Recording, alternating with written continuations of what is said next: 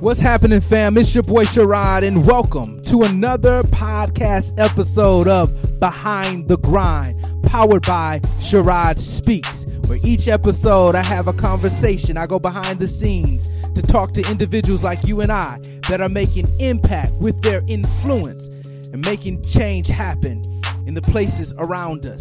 My goal is to encourage, to inspire, to motivate, give you everything that you need, the faith, the fuel, the ammunition, whatever it takes to get you on your journey as you push through and grind through behind the grind. Let's go.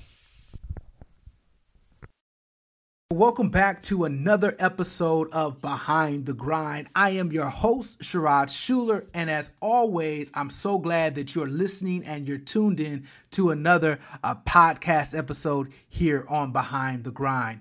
Listen, we say it each week, it's our goal to bring you real conversations from real people like you and I that are about their grind.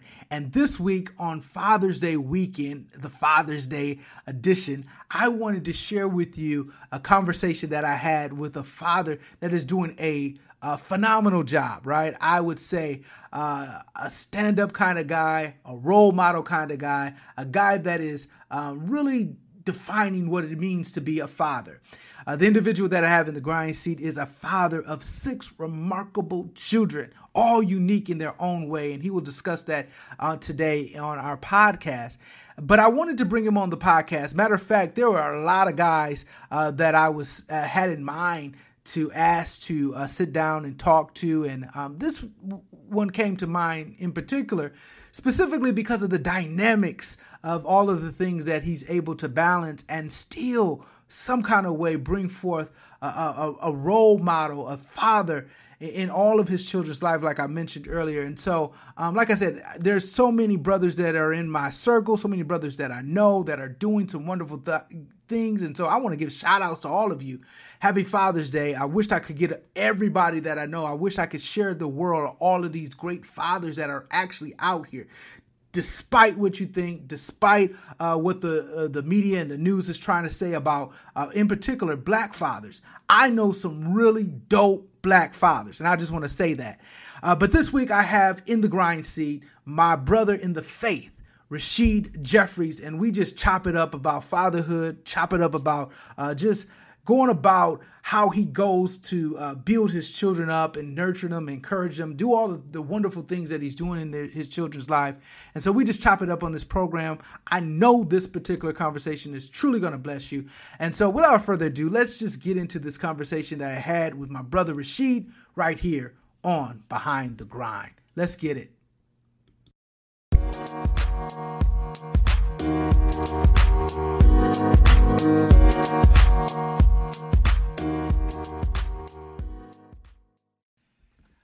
All right, well, welcome back to another episode of Behind the Grind. I am your host, as always, Rasheed Schuler, and today I'm excited to bring you our Father's Day edition of Behind the Grind. Listen, when we talk about the grind, you know, the grind touches so many different areas, and one thing I know for sure is as a father, right?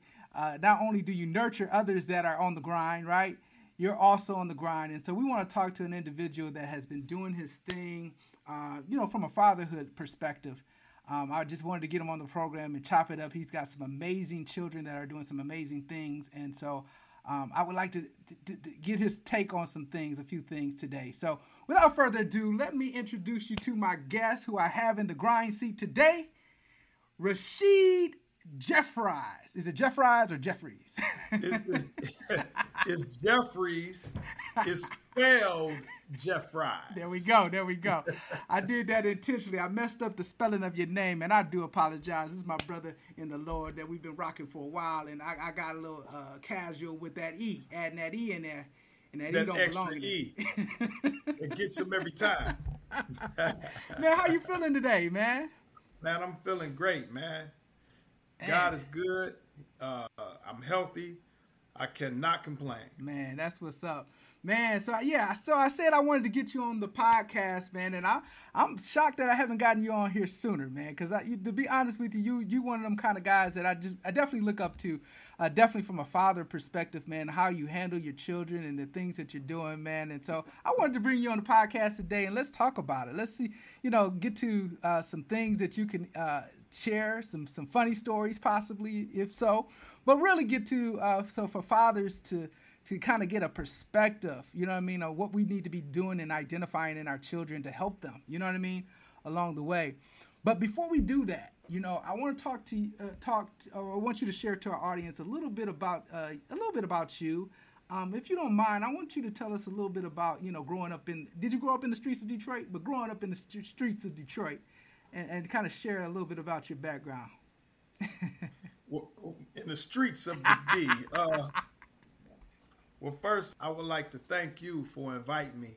I am honored at the invitation. I'm honored to be here. I saw your work last year, Father's Day, when you interviewed, I think, 3 or 4 of the gentlemen from Embassy, my brothers in the Lord. And you did such a wonderful job. And so, it's... You got a standard. You have set a standard. Okay. There's a bar there that I really respect. So my goal is to try to make sure I don't mess all that up. Well, let me just say this. Let me throw this out here. You mentioned our brothers in the Lord. They really made me look good on that show, that particular show. Those are some real, they did. Yeah, those are real good brothers. And last year, we had a sit down with a few brothers. And so I left you out. I don't know how I did that. So today it's all you, my brother. Let's talk about it, man. It's all good, man, and I really appreciate it. I'm humbled at this opportunity to express myself and to glorify God in this fashion. Yeah. I always jump at every opportunity that I have to bring God glory. Yeah. Testimony is one of those tricky areas because the church, just people tend to glorify the wrong stuff. Yeah. Say it.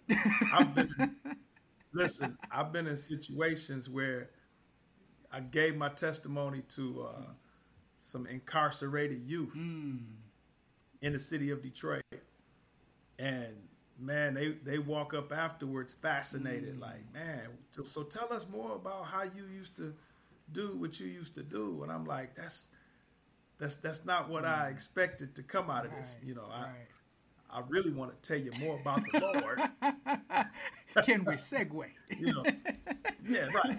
The idea is to let you know where he brought me from so that you can see how good he is. And if he cleaned me up, he can clean you up. But sometimes people tend to attach to the wrong thing. So I have to be careful, not to get too specific. Now, certainly there's room for that in one-on-one ministry, but on a platform like this, please forgive me if I'm a little general. Let's be general, brother. Let's be general. We good. So yes, I did come up in Detroit. I did have an upbringing that was challenging. Okay. For lack of a better term, let's just say I was troubled. Okay. Didn't have my father. He was gone for 8 years of my life, from the age of 5 to 13.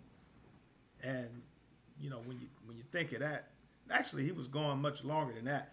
That was just the time frame I didn't see him at all. Forgot what he looked like and everything. Wondered why he left. And so that caused me to have feelings about myself. And I think that caused me to tailspin into some behaviors. Now, I was extremely smart. I was a very funny kid, athletic. Oh, you had a little game? Well, not basketball. I Okay. was real good at Oh, football. you was on. Okay. Okay. Yeah. Okay. But here's the deal. I believe I attribute this to my father not being there. Okay. I'd never played on an organized football team. As good as I was in the hood playing street ball, Right. I didn't have my father to push me Yeah. to say no, because I was scared. When I got to high school, I was a little fella, man. So I saw all those big guys on that football team, and I'm like, man, I ain't getting on that. And had I had my father to push me, like, no, boy, get on that team, because he was a athlete. Okay. So I'm quite sure he would have pushed me, and who knows where that would have gone. But here we are. But just to let you know the importance of fathers being present, Yep. one of the aspects of it. But yeah, I got into a little trouble later on, not caring about life, skipping class. That's where it started. With skipping class, being lazy, not wanting to go to class. I used to be a rapper, so I was into rapping and beatboxing, and I was real good at it. So, why go to class? So were you outside of class? were you in a group or were you? I was. Okay. So this was Yeah. for real. Yeah, Somewhat. we were doing it. We were doing it in school. Okay. We did it in the hallway. Okay. We did it in the lunchroom. Okay. We did it after school. That people would come from all over to battle us. Back in 1985, 86, man. So you saying this is before 8 Mile and all the expression that we saw with all of that, right? You know what?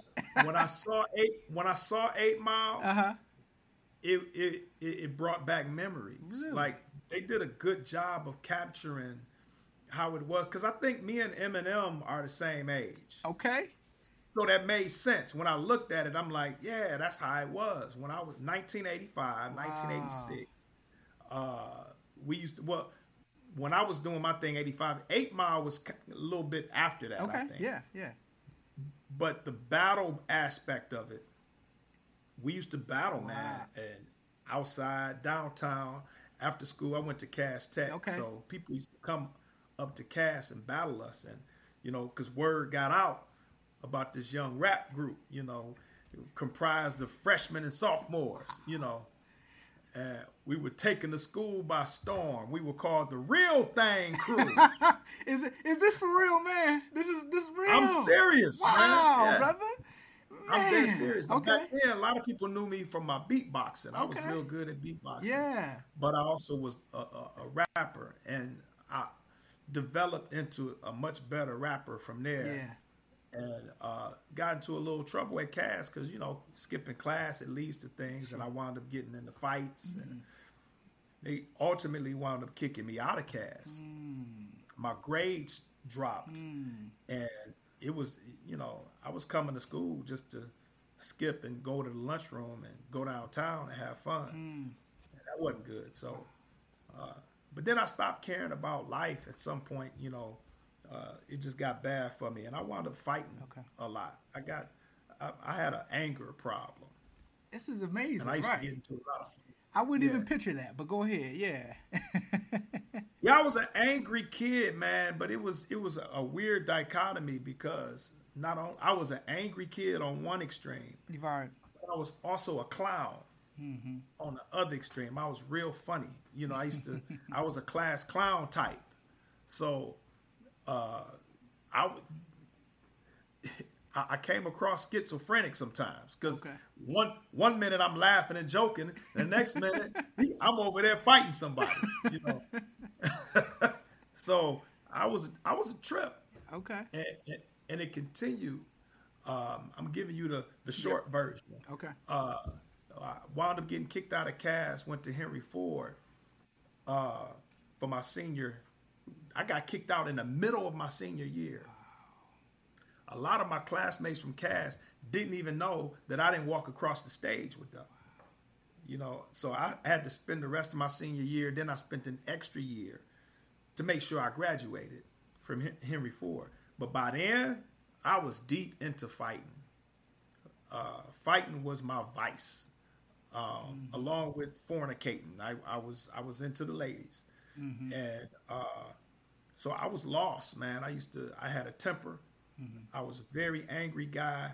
A lot of people used to like how much I fought because it added some punch, no pun intended, to to our crew, or when we would go out. Right. They knew they had somebody who had their back and could be effective. Right. But I was in a bad spot, and then it got to the place that I wound up getting shot. Okay. I got shot 5 times. Wow. And we're in June. So on June 22nd, that'll be 31 years. Ooh. So it was in the month of June. It happened in June. It happened Wow. June 22nd. Interesting. 1990. Yeah. Interesting. Yeah, 5 times. Yeah, I was 18 years old. It was a guy that I had beat up, and he saw me out on 7 Mile and came up behind me with a bandana over his face. Bop, bop, bop, bop, bop. And I'm running, catching bullets, and it was crazy. And it was a kid that wound up getting hit with a stray bullet. He was in the hospital for a minute. So I was toting guns, carrying guns, had a lot of enemies. That was a rough life, man. It was pretty stressful. Yeah. A lot of anxiety. Well, I would imagine, but man, bruh, 5 times, man. And so, I kind of wanted to just kind of, I'm glad you shared that. I appreciate you sharing that. I kind of want to bring that up just because, the things that how you walked us through this story, you indicated a piece there, the father, right? Obviously, you overcame something tremendous. We're glad, we're glad you're here, man. 5 times. How many people lived through that? And so you were able to do that. And I know we can get to the point here soon. We'll talk about the turning point. But I did want to walk through that. You were talking about your talents, your skills, all of these things that you had mixed up, that you had going on, just natural talent. And then you mentioned Cass Tech. And if I'm not mistaken, now I'm a guy from Flint, but what I hear, Cass Tech is just not taking just the average Joe into the school, right? You hear excellence. Yeah. You hear academic excellence, right? Yeah. So you're not mistaken. Okay. I'm seeing a guy who didn't play ball but should have played ball, had talent to play ball. A guy who had a skill of rapping and doing all of these things, just needed to be.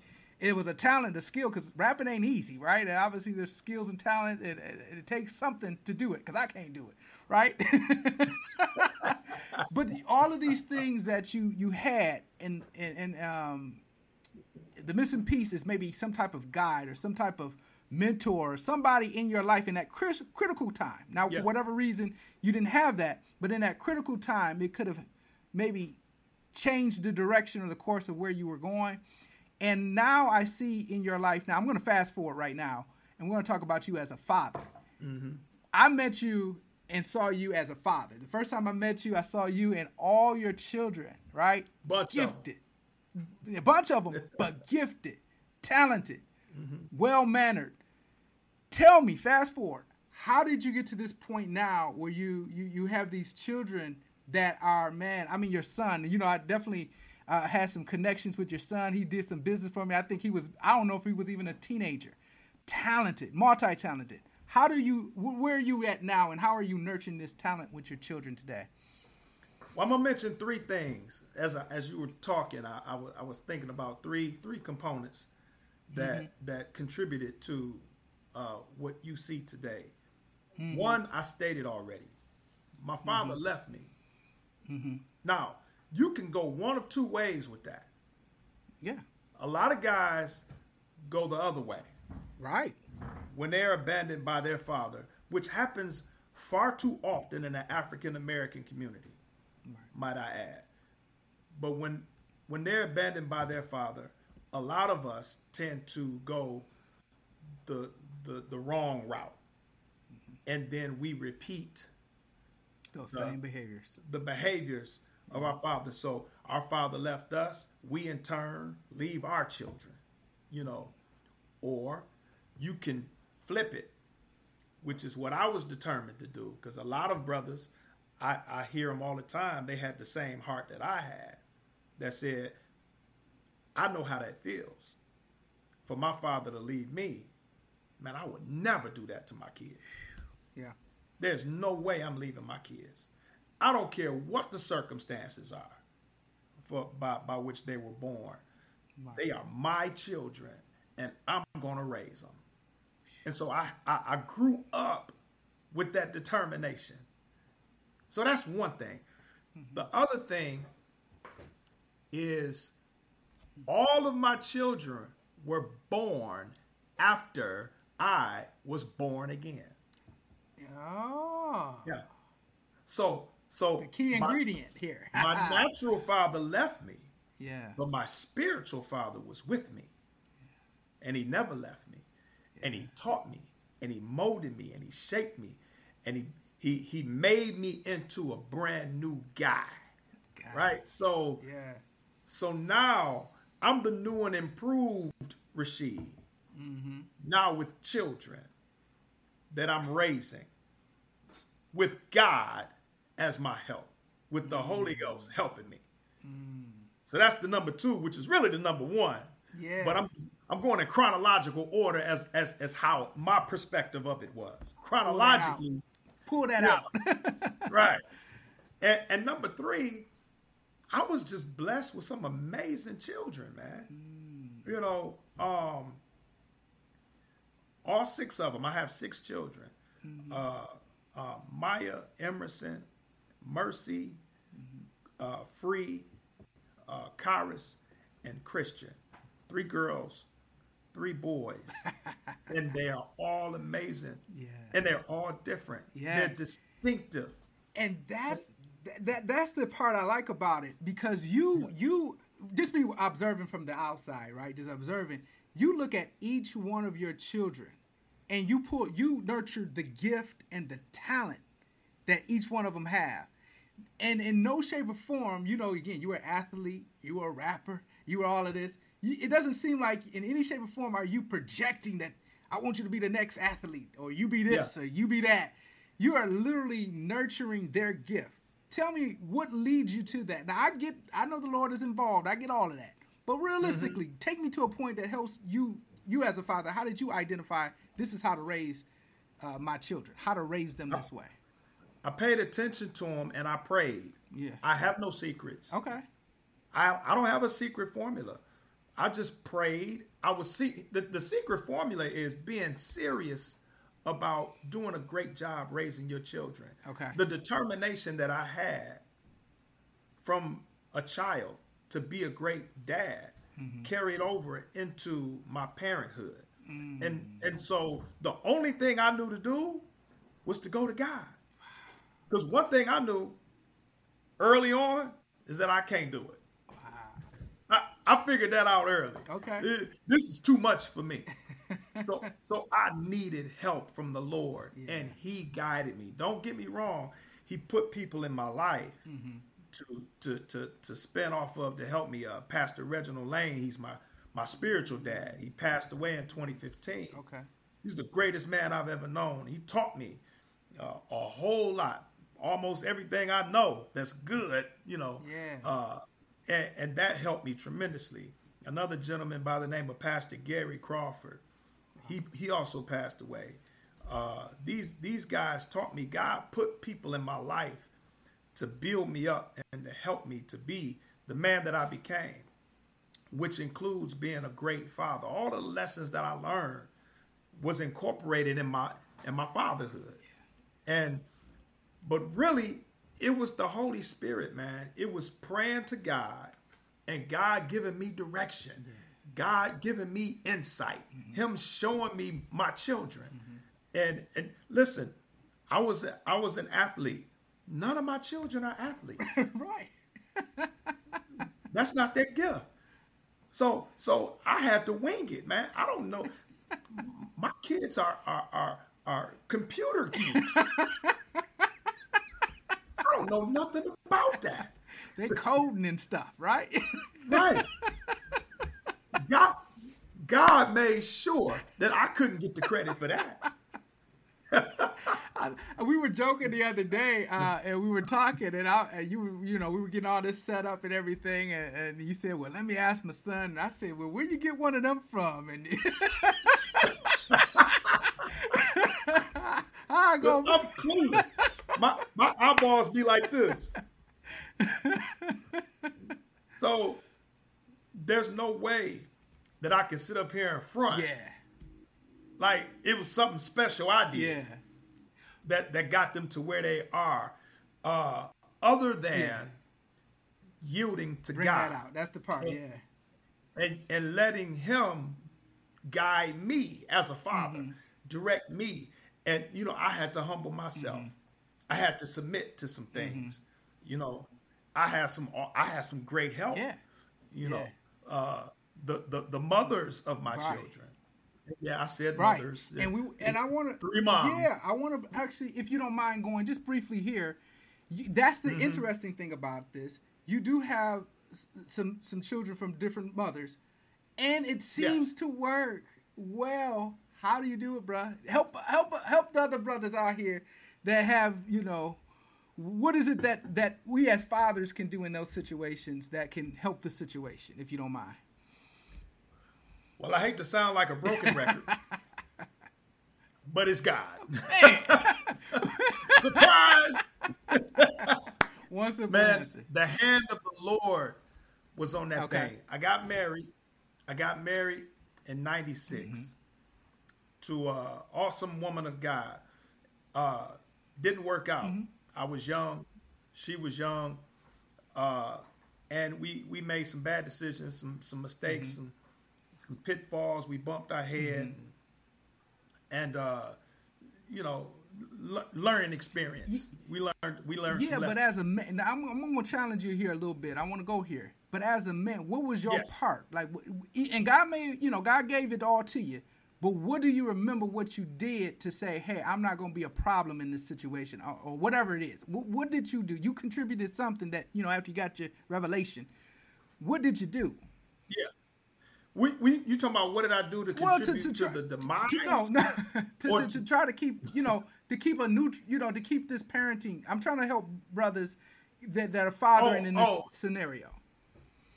Well, what I did, first of all, I tried to be everything that I understood that God was calling me to be as a father.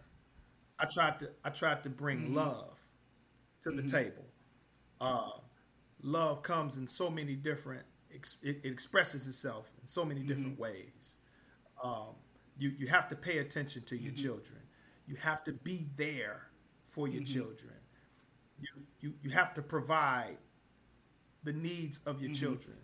And a lot of times that's not just money or material things or things that you buy.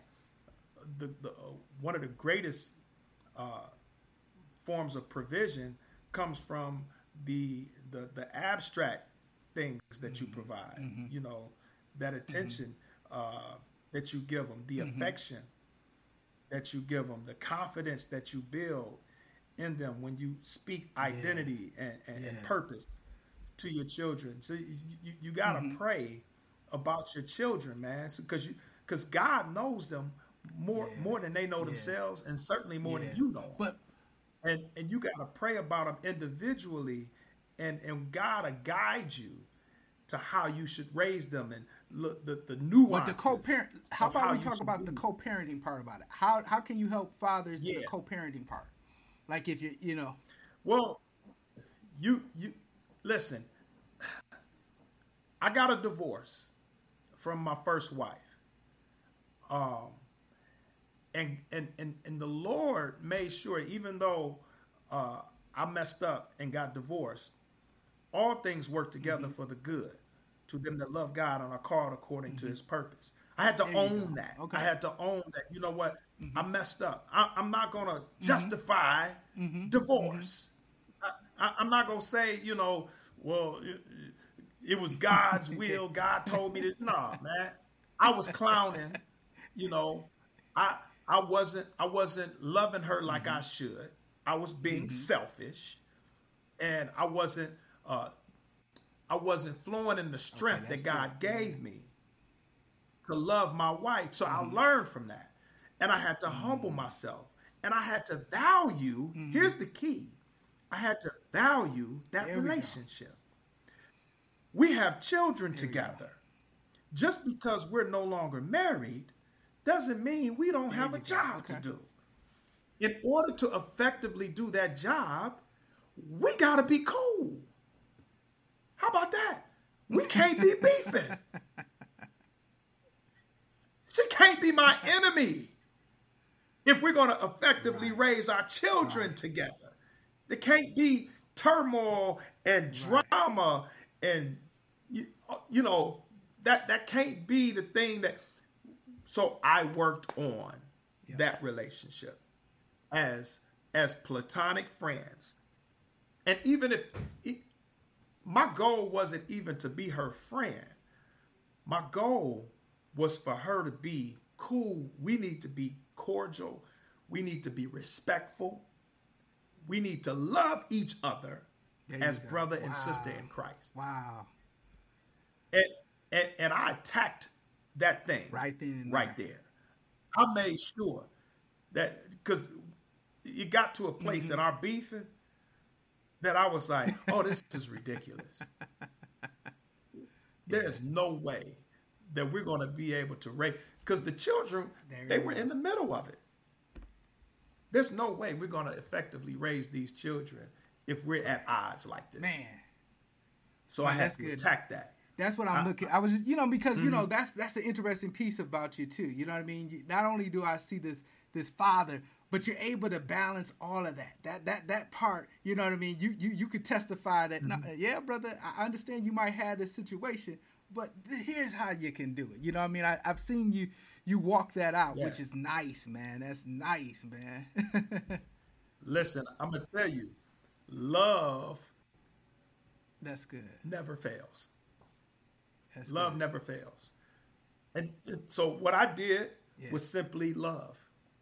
I just applied love to my first wife and to the other mother, and of course to my wife. Right. You know, believe it or not, I mean, I have 6 children. I didn't start having children until I was 29 years old. Really? I was married. I had been married 5 years, and I was 29. I actually kind of did it right. You know, it started off right. I hit a snag when the divorce happened. Yeah. That's when everything went crazy.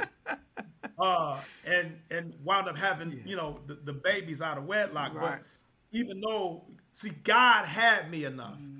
Whereas when it went crazy, He still kept me through that. Bring that out. And we were able to recover. That's good. By the grace of God. That's good. Man. Yeah.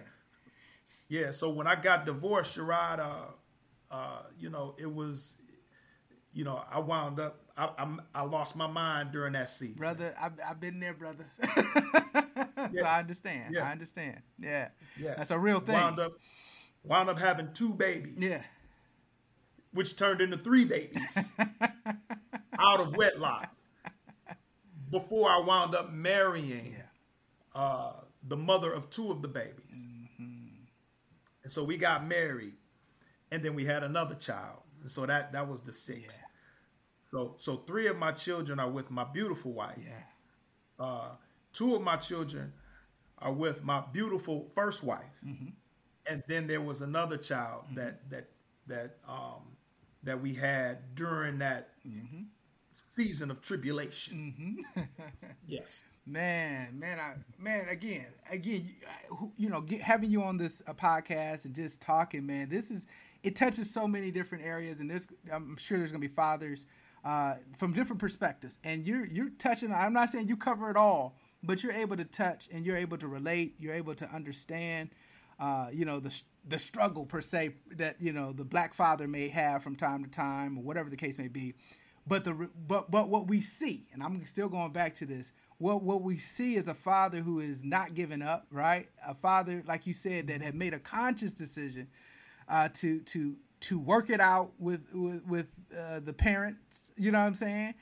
You made a conscious decision to say, hey, I'm going to put some emphasis on my children and all of them, making sure all of them are uniquely doing what they are gifted at, what they're called at.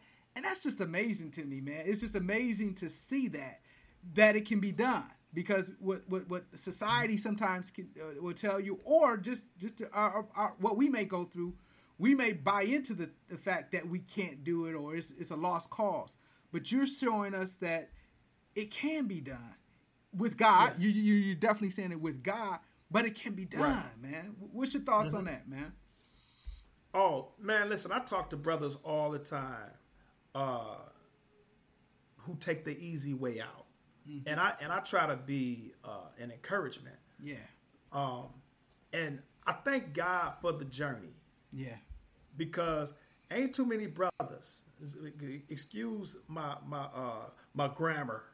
But I'm gonna bring it to the level that yes. We can understand. Yes. Okay. Yeah. I do know how to speak, but anyway, there are not too many brothers who can tell me, man, you don't understand. This is what I'm going through. I'm not saying it can't happen. Right. But I'm saying God took me on a journey of extremes that created empathy in me. You know, it produced a level of empathy where I can say, brother, I understand. I understand. I've been there. I've been to front of the court. I've had those battles. Yeah. I know how that goes. That's real. Yes. And I believe I've trailblazed something. Mm-hmm. The reason I say that is because the conversations I've had with brothers, sometimes a lot of times I enlighten brothers on what you can actually do. Really? You can actually file a motion and fight for your kids. You don't have to go for what they throw at you. Mm-hmm. That it doesn't have to be that you only get 4 hours of visiting time a week. Mm. You don't have to accept that. Mm. If you're determined, you're the father of those children. Fight for them. Mm. If the friend of the court is going to fight you, then let them know they in for a fight. Because you're willing to fight. If there's anything important to you, your children have to be at the top of that list. Wow. I don't respect when guys just concede and say, oh, well, I'll just pay child support. Fight. No. Child support ain't going to cut it. Yeah. Because we're assuming that throwing money at our children is enough to raise them. No, they need you. If that mother is beefing with you and fighting you and don't want you to see your children, fight. But you got to know what that fight looks like. We wrestle not against. We don't wrestle with flesh and blood. Yeah. We fight a different way. You have to have a spiritual battle, and you have to fight with love. You have to fight that issue with the mother of your children with love. Bottom line. And man, that is an amazing battle.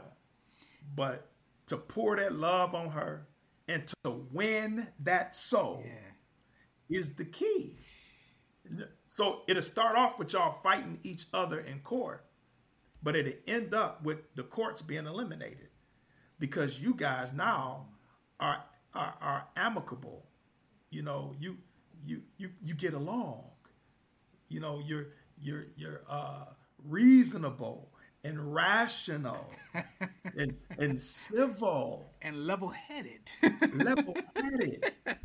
You know. But that starts from that determination.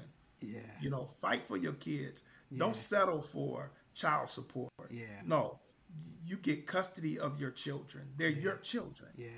And you make sure they are raised by their father. Man. If you ain't got your junk together, get your junk together. To be That's their father. No reason to not have your children. No, get your children while you getting your junk together. Don't say, no, I'm going to wait until I'm cool. Well, that might not be until they grown. And now it's too late. You got to catch them when they're young. Do you hear that often? Do you hear brothers actually saying that they'll wait till they get older and that kind of thing? I hear every excuse in the book, and I call my brothers out for it. Yeah. I love them too much, and I highlight what's important. Yeah. Your children are important, because one of the things that I do find, brothers don't challenge me on that. When I ask them if their children are important, well, they agree. They agree. So once we meet that point of agreement, okay, now what we do? Now we can talk about it. Yeah. Now we can talk. We both agree your children are important. They're valuable enough for you to fight for them. Yeah. Okay, so now the only question is, how do I fight? How you fight? Yeah.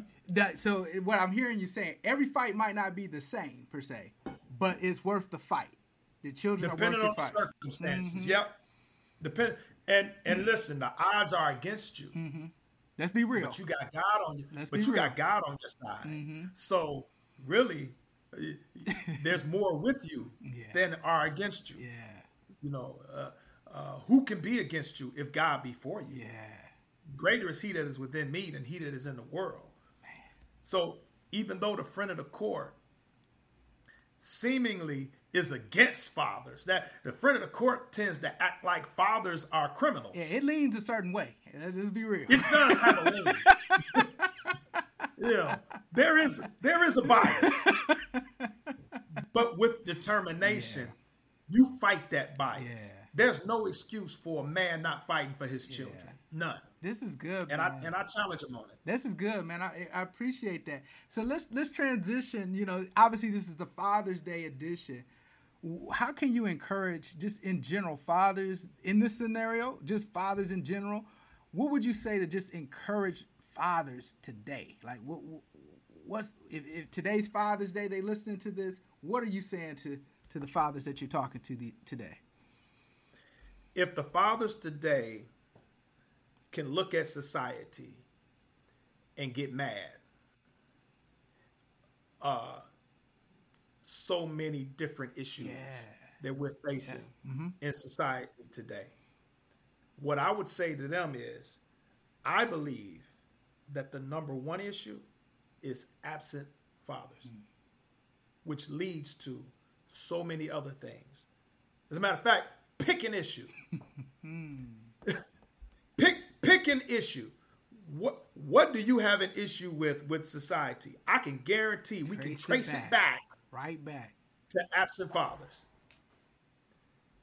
And so once we understand that, the question is, now what are we going to do about it? What's your role? Because don't think that you're helpless.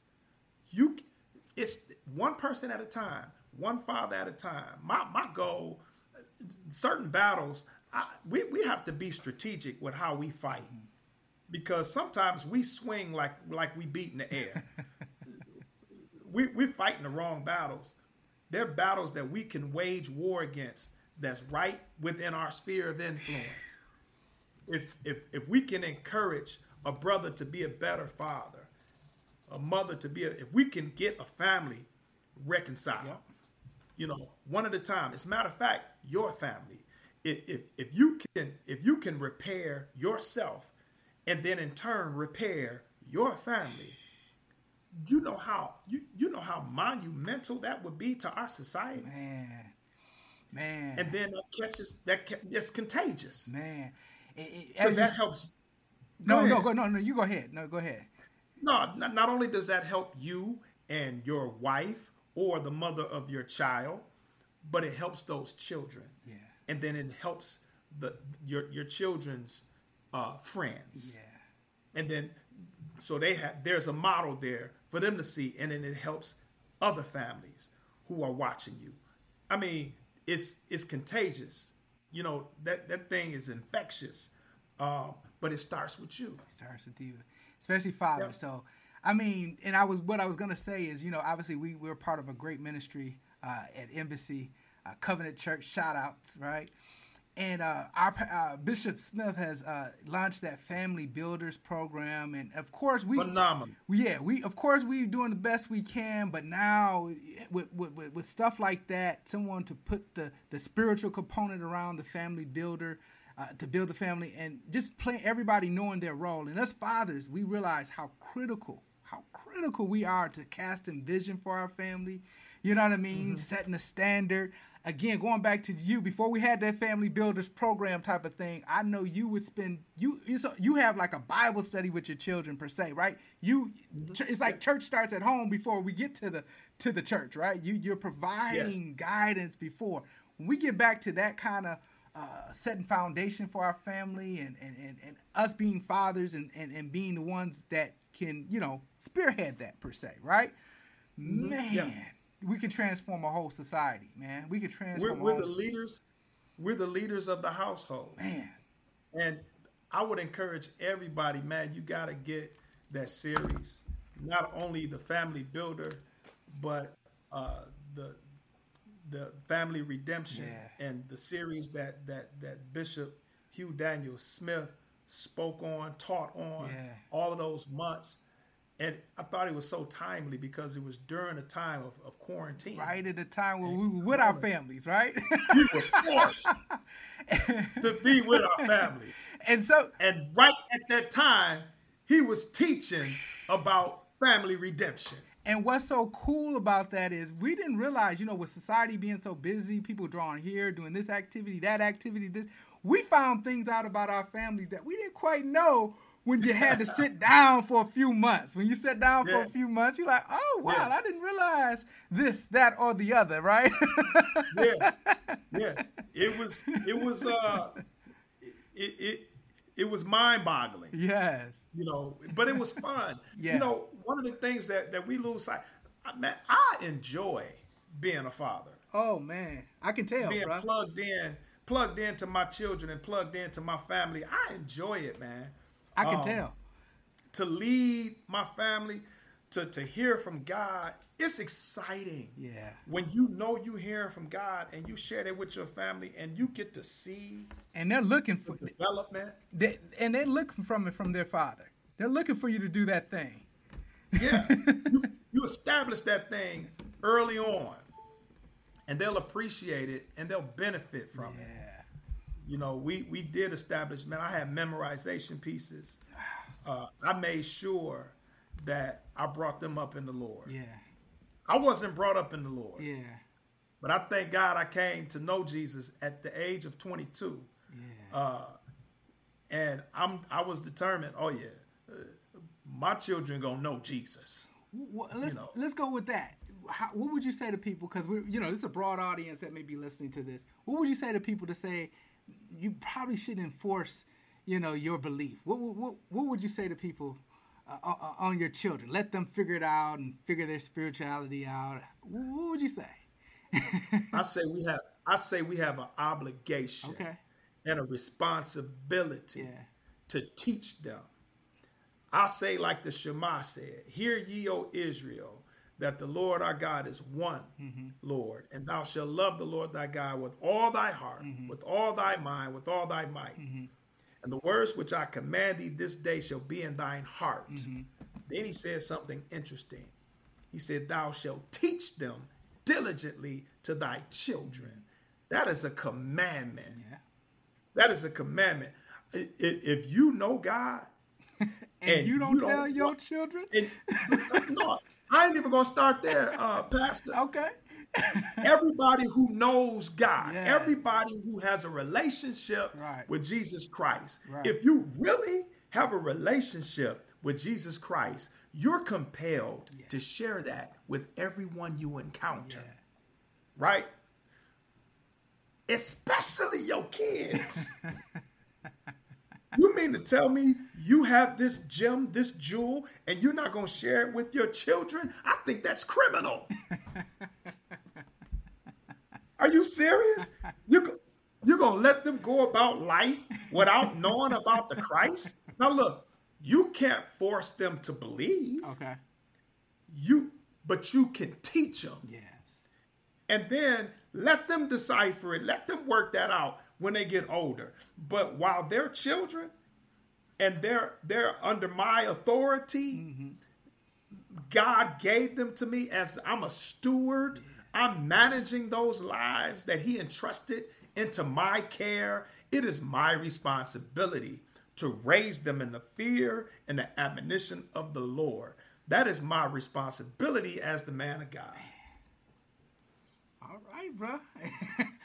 That's pretty. That's pretty. You made a very clear. You weren't all over the fence with it. You were very clear.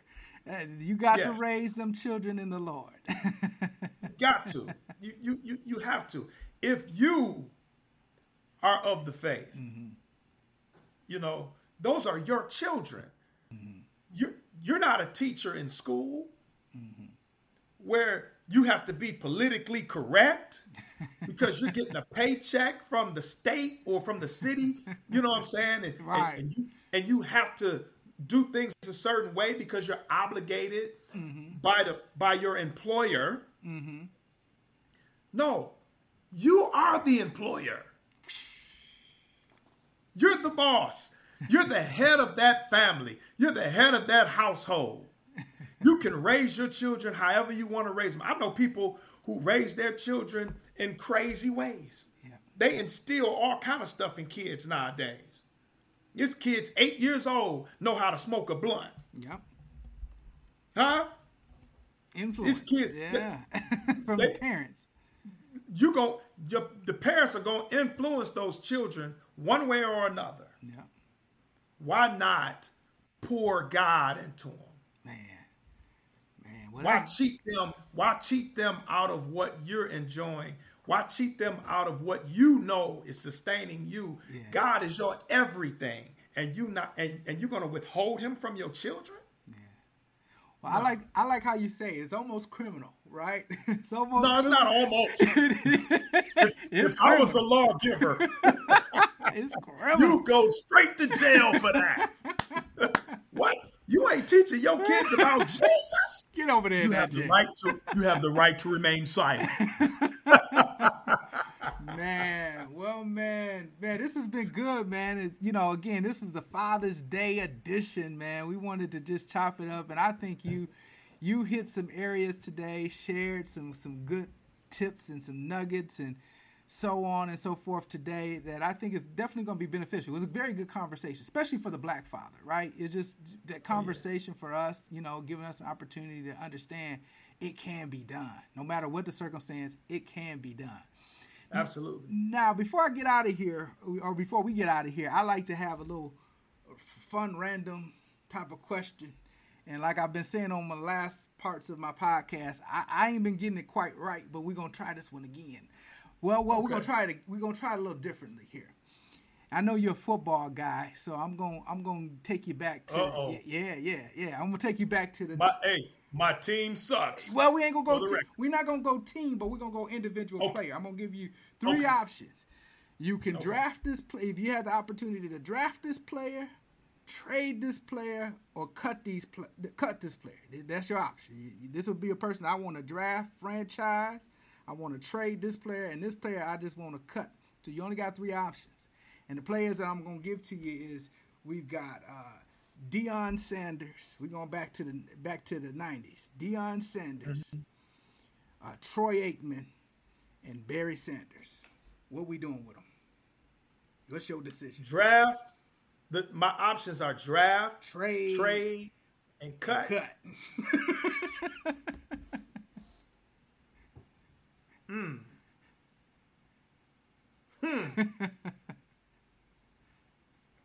Troy Aikman is that quarterback, man. Okay. Championship quarterback. Who you drafted? Were they all in the same draft? First of all, were they all in the same draft? I think they were. Maybe not. I don't remember. Okay. See, this is not fair, man. Because Barry Sanders is my favorite football player of all time. That's why we want to know. We want to put you in the hot seat and see if that's the player you're going to draft or not. Would you hang it all on the line? It's not fair because it depends on your team, man. Right, because he was with a team that didn't do much. They did nothing. as good as he was, they didn't go nowhere because of the organization, right? And Troy Aikman, on the other hand. Troy Aikman wasn't as good as Barry. Deion Sanders wasn't as good as Barry. Very close, very close. Yeah. Deion Sanders was talented. He was special. He was very special. Yeah. But Barry was that deal. All right, give it to me. But Troy Aikman wound up winning a championship, and so did Deion Sanders, multiple championships. But it was because of those teams. So, I'm sorry, even though Barry never won a championship, that's who I would draft. Okay. I would draft Barry Sanders because he is the most special of the three. All right. Who gonna give you value from a trade? Of course, you got to trade the quarterback. You getting all kind of stuff back trading a quarterback. And I hate to, man, that's unfair. I'll be public enemy number one by cutting Deion Sanders. What is your options? You only got these options, so we ain't gonna that's hold my you. only option. Yeah, we ain't gonna hold you to it. They told you had to make these choices as a GM, and that's what it came out. We went with Barry as the franchise guy. Troy Aikman traded, and Deion unfortunately gets cut out of the Knicks. Prime time. Oh well. Oh man, it's been real, man. So now you got this wonderful show. And that you got on, you didn't even know you was on YouTube, but you got this show on YouTube. Right. My kids had to tell me. But go ahead and tell the people how they can join along in this fellowship thing you got going on, man. Sure. It's called Restore Virtual Fellowship. Awesome. Restore stands for Return Every Soul to Our Rightful Existence. And we meet every Thursday. We have guests that I have handpicked that whenever they're available, they come on with us, and we just basically chop it up. Yeah. It's like your fellowship at someone's house. You know how you used to go over somebody's house and have a potluck, you know, fellowship. We try to recreate that virtually on this program, on this broadcast. And it's been awesome. We've had like 6 fellowships, 6 broadcasts already. Okay. So far. Yeah, different topics that we discuss, and I think it's been a blessing to a lot of people. You can join us by going to DKM Media Group. DKM Media Group to join us. I put it up. It's every Thursday for 2 hours from 8:10 until 10:10 p.m. Awesome. Well, we'll try to put that in the notes of this podcast as well. At least the as much information we have. You said it's on Facebook and it's on Facebook. It's on YouTube. That's what I found out. might be on NBC. I don't know. I'm gonna have to reach out to your son and see where you at. If you want to know where to go. Holler at my son and my son. Man, he'll set you straight. Man, this has been really good, man. Man, I really appreciate you joining me today, man. Thank you. I appreciate you having me, man. Man, I hope every father and anybody listening, I hope you enjoyed this conversation. Some fathers just chopping it up. We're really getting to know my brother Rasheed, not to be confused with Rasheed Wallace, because Rasheed Wallace. Hey, Rasheed Wallace is one of my favorite players of all time. Well, he should be. He's number 3. No. Okay. No, he's number 3. Would you cut him? Absolutely not. Number 3. You trade for him, and then you get a championship.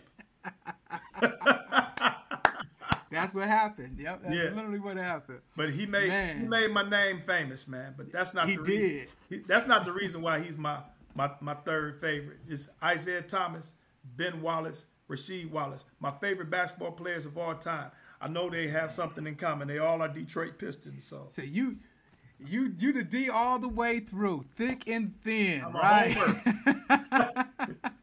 Man, well, that's awesome, man. I'm down here in the Atlanta, and so now I've been hearing names I hadn't heard from in a long time. Dominique and all, Spud and all of that. We talking about names back in the past. I'm like, I forgot they was sweet back in the day. All them cats that got beat by my Pistons. Yeah.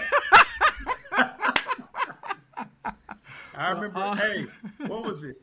1987, we beat them in 5 games in the Eastern Conference semifinals. Yeah, you just say it right. Yeah. But, man, that was back in the day. But anywho, man, it's been real, man. It's been real. And this conversation was perfectly fit for Father's Day. And it talks about the grind, man, in a different perspective from the father's perspective. The grind of being father, right? The fatherhood grind. Definitely a great conversation today, man. And so, yeah, go ahead and check out. We got to do this again, man. For sure. Yeah, we might have to make this an annual thing, for sure. Thing. Yes. Yeah. Yes. For sure. But to the rest of you guys, man, we hope you enjoyed this program today. Until the next time, this is Behind the Grind.